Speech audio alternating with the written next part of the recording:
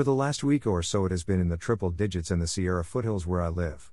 Judging by the weather reports, this seems to have been a heat wave stretching through most of California and perhaps beyond.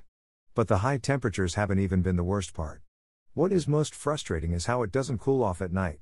The other day, for instance, the high temperature was 104 degrees and the low was 71. It was also 80 degrees at midnight, which is about as hot as I can handle without AC blasting in my face. Now, I realize that a lot of people who read my blog use Celsius, so I'll save you going to Google and converting those temperatures. It's been really hot and hasn't stopped. I realize that although the hot weather certainly isn't pleasant by any normal standards, it is considered fairly typical for this region during the months of June through September. What is not typical, however, is that merely a week before this heat wave started, it was snowing. Yes, snowing. Here. In June. Sorry, I hate using all caps, but this is ridiculous.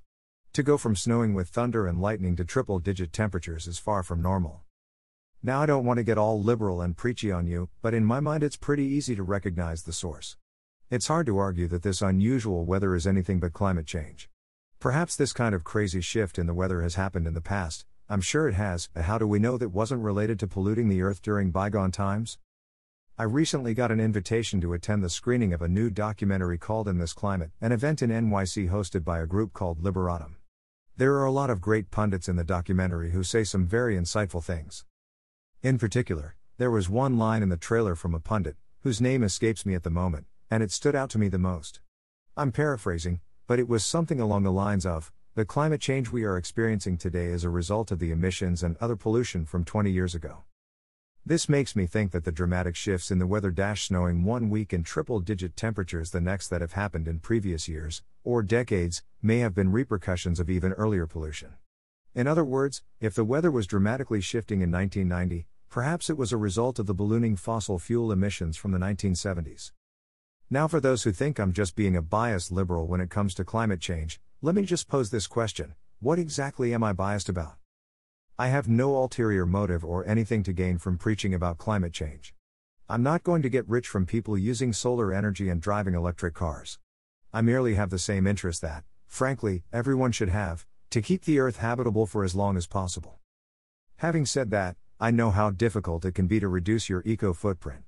It is extremely difficult, as someone chronically ill, to not harm the environment. The number of nitrile gloves alone that I go through each day are enough to give Al Gore a heart attack. I wrote about these struggles in an op-ed for the Oregonian a few months ago and not much has changed for me since. If anything, in fact, my eco-footprint has grown as I have increased my treatments. I try to cut myself slack in this regard because ultimately the governments and corporations of the world are the ones who can make the biggest difference in reversing climate change. And I do realize that as individuals, we have to look out for ourselves first, especially when it comes to our health, but at the same time, that doesn't mean we have to show a blatant disregard for the environment. I mean, maybe it's too late to save the environment, though I honestly don't think that's true, but I certainly think it's worth trying to save it.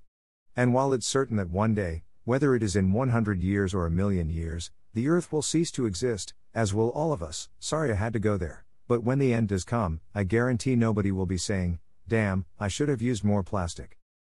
Thanks for reading. Please subscribe if you get a chance.